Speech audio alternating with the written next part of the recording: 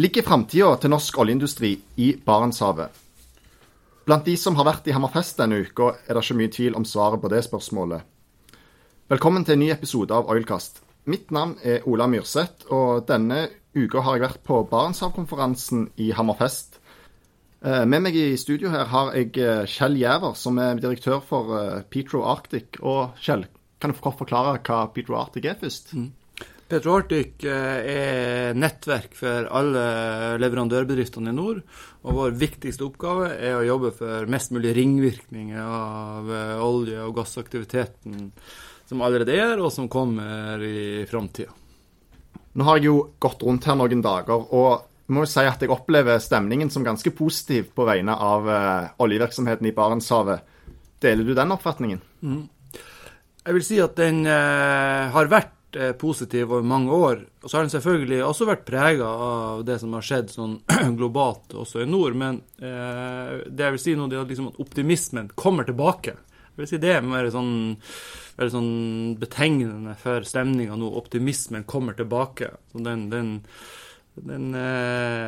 vi ser at trenden snur igjen, og at dette blir bra. Og det viser seg jo blant annet med nye anslag fra Oljedirektoratet som viser at i år blir satt ny leterekord i Barentshavet med 15 brønner. Hva tenker du om det?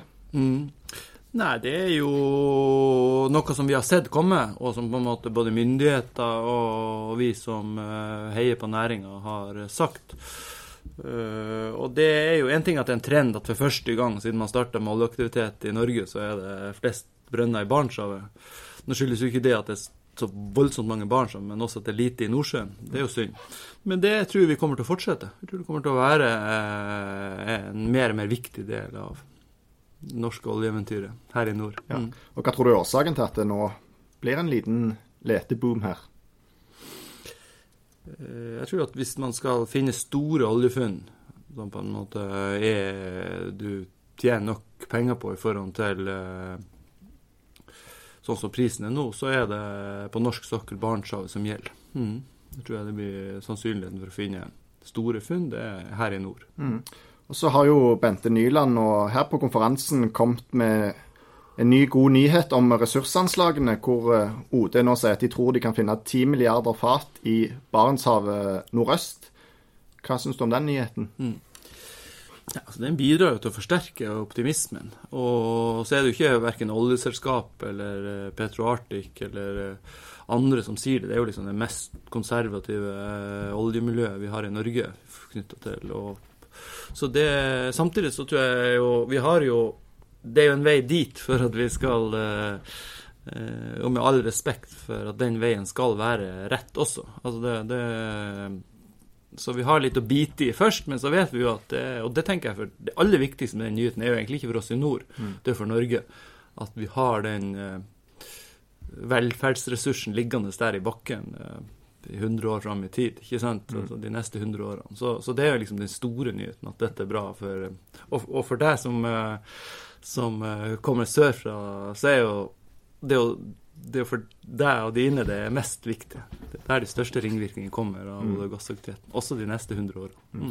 Og når du sier at det er en vei å gå her, så sikter du vel til at dette vil jo være en politisk beslutning, for det at Barentshavet nordøst er jo ikke ennå en gang åpnet for letevirksomhet. Hvordan ser du for deg at en sånn politisk prosess vil se ut?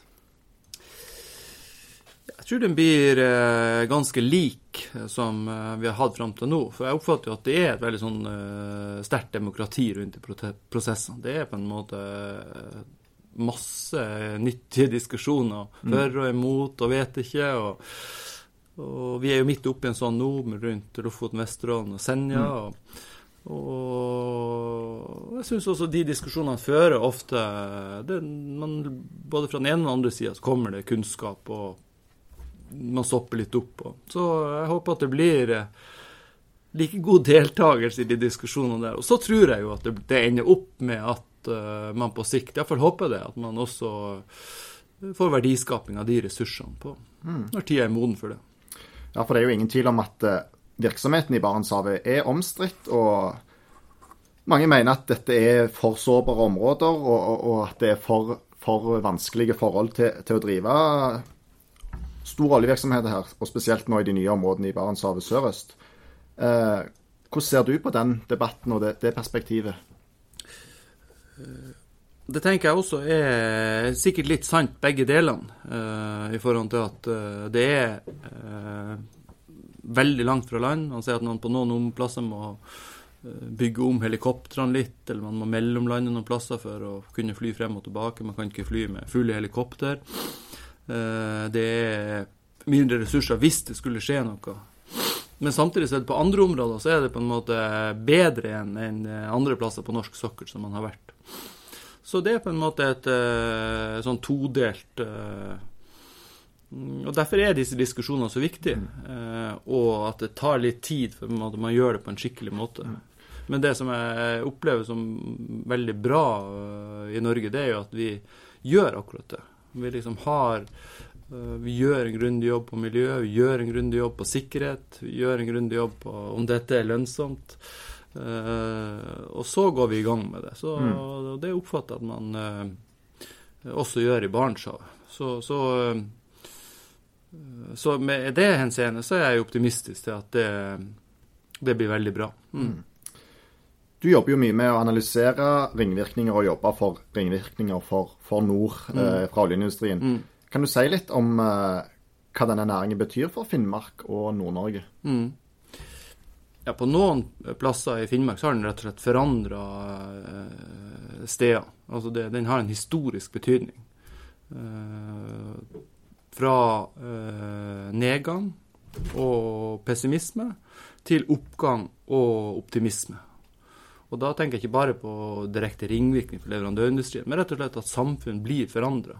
Sånn som her i Hammerfest, så kan man nesten se det fra uke til uke, at det blir et samfunn som folk vil bo i. Og da tenker jeg ikke bare på at oljearbeidere vil bo her, men lærere, sykepleiere, og folk som ikke har arbeid, og folk som har arbeid. Og, ja, det er på en måte og demografiene i disse samfunnene har faktisk forandret seg. Fra å være eldre til at man nå har yngre, litt med høyere utdannet. Og klart, 1000 nye oljearbeidsplasser i Hammerfest i en by på 10 000, det er kanskje ikke like høy prosent som i Stavanger og Rogaland, men det er ikke langt unna. Det er mye. Og når jeg snakker med folk her, så opplever jeg jo at det er en trend hvor unge vil flytte hjem til Hammerfest, og det er mye positivitet rundt det. Og samtidig så ser du jo på, altså bare i gatene her og langs brygger her, det er mange nye flotte bygg. De er i ferd med å bygge et nytt torg ut for rådhuset, og det setter spor. Ja, nei, og det mener jeg det skal det gjøre. For det er klart, hvis det ikke har de ringvirkningene, så er det på en måte, da mister det man legitimiteten til at man skal holde på med det. Og det er på en måte kanskje noe av det som hvis man ser litt inn i glasskula, for vi tror jo at vi er på en vei med ringvirkninger, men skal vi på en måte få en god fortsettelse på det, så tror vi at vi må liksom litt tilbake til suksessen på Vestlandet, hvor politikk spilte en vesentlig rolle, sammen med skikkelig offensivt næringsliv og enkeltpersoner i regionen.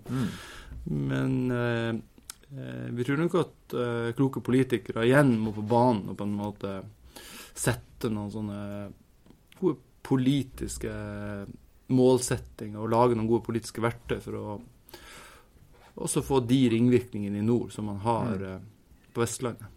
Kan du gå litt nærmere inn på hva tenker du på da?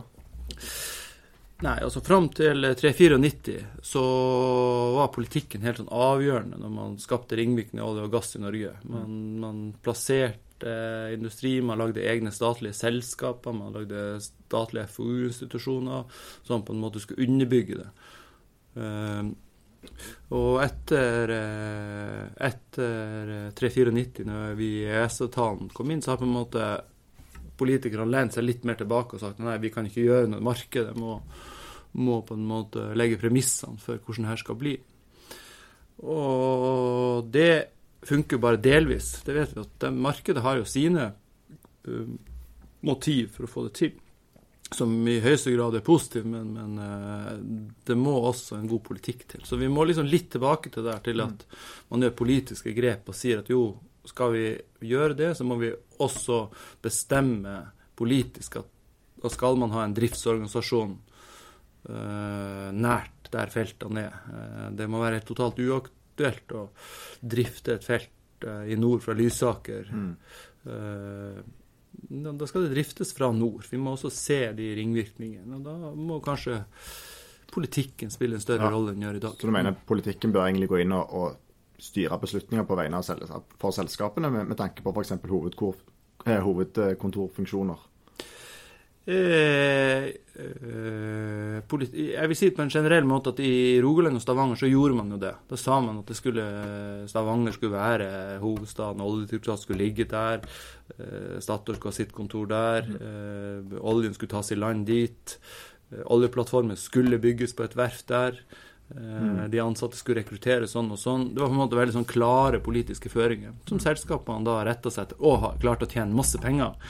Det på samme måte må politikken ta eierskap igjen til det som skjer i nord. Uten at jeg i detalj vil på en måte vite nøyaktig sånn eller sånn skal man gjøre det. Nei, jeg skjønner. Ja. Hvordan, når du jobber for å skape ringvirkninger, eller dere i Petro Arctic, hvordan det dere jobber da? Ja, vi egentlig på mange flere fronter. Vi jo en sterk sånn næringspolitisk aktør. Altså på en måte prøve å være en stemme fra næringslivet i nord, at denne næringen ønsker. Men i tillegg så jobber vi veldig tett med selskapene og får tidlig informasjon fra dem om hvordan behov de har. Og vi prøver sammen med dem å finne ut hvordan kan vi få mest mulig leveranser fra nord inn i de feltene som bygges ut, den letinga man har, og når man skal drifte plattformen.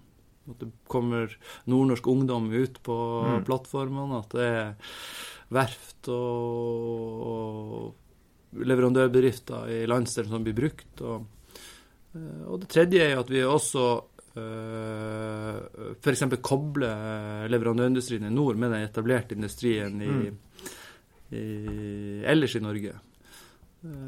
Og jeg vil også si synliggjøre de mulighetene som ligger i nord for den etablerte leverandørindustrien, sånn at de kommer hit og etablerer seg. For de jo hjertelig velkommen. Vi klarer ikke å få til ringvirkninger på egen hånd. Vi trenger god hjelp fra kloke hoder i sør. Fra selskapene.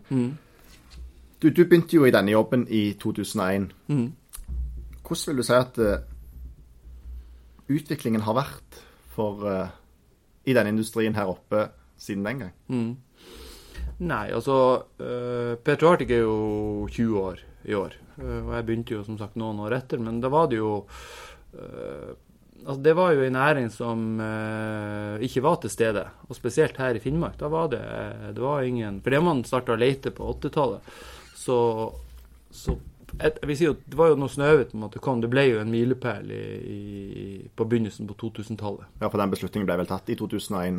Ja, og så startet man jo å bygge, og siden da så har det på en måte vært en kontinuerlig vekst. Og faktisk her i Hammerfest, som vi sitter akkurat nå, så leverer jo det lille kløsteret her varer og tjenester for 2 milliarder hvert eneste år fra denne flotte byen her.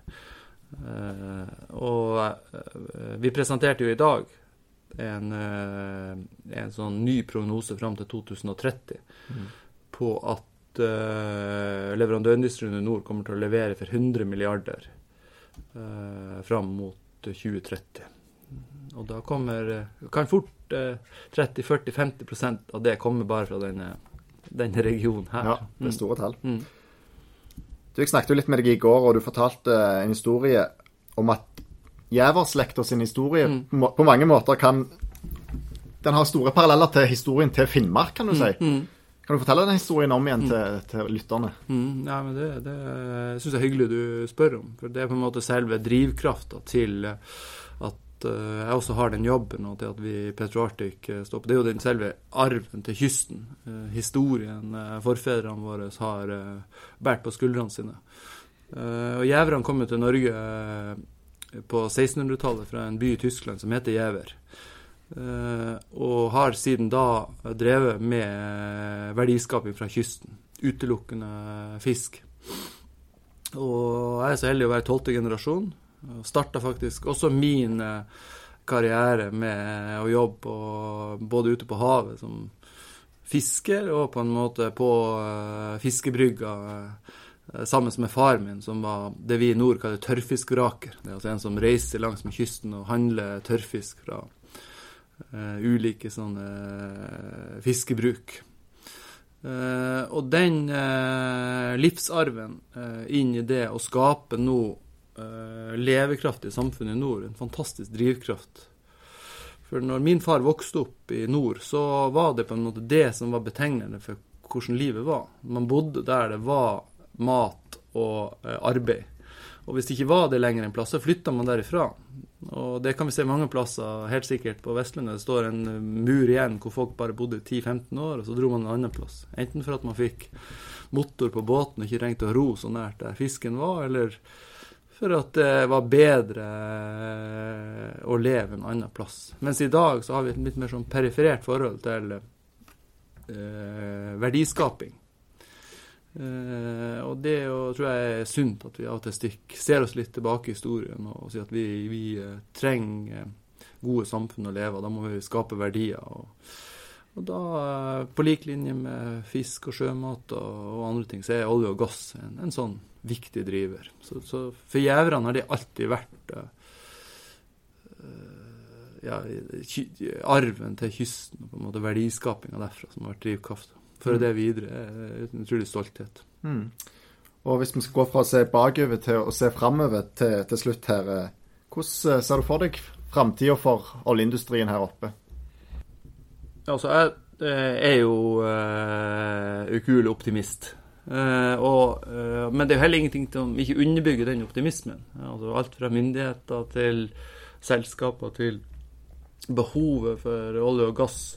Vi skal jo ikke bruke denne oljen og gassen i Norge. Det er jo avhengig av at verden vil ha den.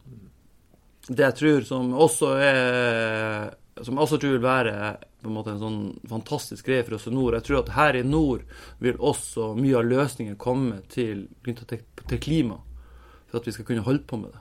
Altså, Nordsjøen har jo vært verdens beste laboratorium for å utvikle dette på en best måte. Vi har jo blitt best i verden offshore subsea. Og jeg tror at Nord-Norge kommer til å bli den nye plassen for at vi gjør dette på en skikkelig god måte, også klimamessig. Sånn at vi har legitimitet for å holde på med olje og gass i alle fall i 100 år. Det er jeg overbevist om at vi kommer til å holde på i 100 år her oppe i nord med olje og gass, og det kommer til å være viktig. Det blir i hvert fall spennende å se, og det er jo ingen tvil om at det der er stor optimisme her oppe i hvert fall. Så med det tror jeg vi sier at vi avslutter for i dag. Takk for at du ville være med, Kjell Gjæver. Takk for at jeg fikk være med på podden din.